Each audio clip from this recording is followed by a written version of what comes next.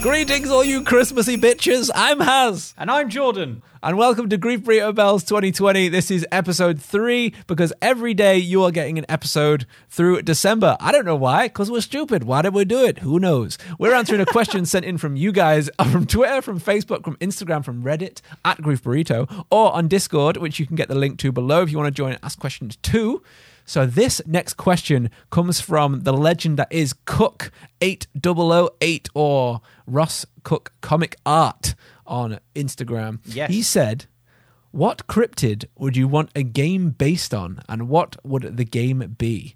He said, mine would be hunting camping simulator in a lush open world forest on the trail of the Bigfoot. But maybe halfway through, you realize that you've not been tracking the gentle Bigfoot, but rather a pissed off Wendigo. Jesus, that'd be mint.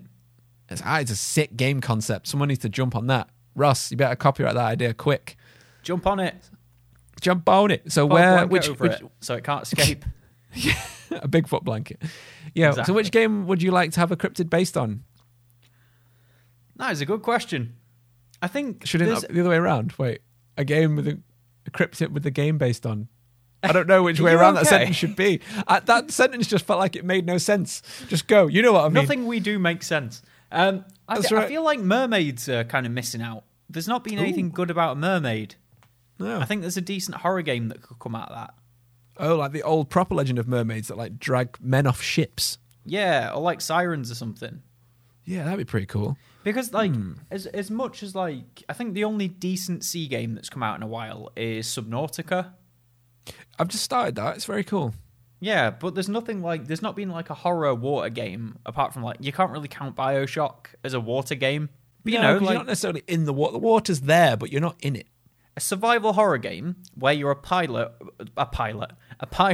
or a sailor back in the ye olde days, and there's loads of sea monsters and like mermaids and shit. Do you know what would be really cool? Go on. If you are stranded in like like a coral reef almost, or a cove, and you have to swim between small islands. But when you're swimming, like in Banjo-Kazooie, that shark that comes after you really quick, you have to like get away from mermaids that are tracking you as you move through the water.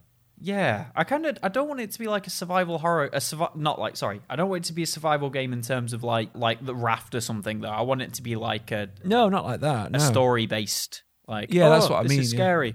Like there's reasons you have to go out. Maybe your ship gets wrecked on the rocks and you have to swim out to it to get to supplies, and you're like living in like a weird lighthouse on like a craggy island.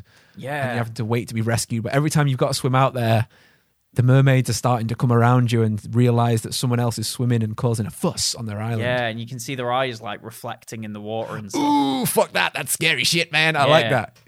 That sounds great. I like that. Okay, there you go. I think that is the game we're going to go for. I think we want mermaids.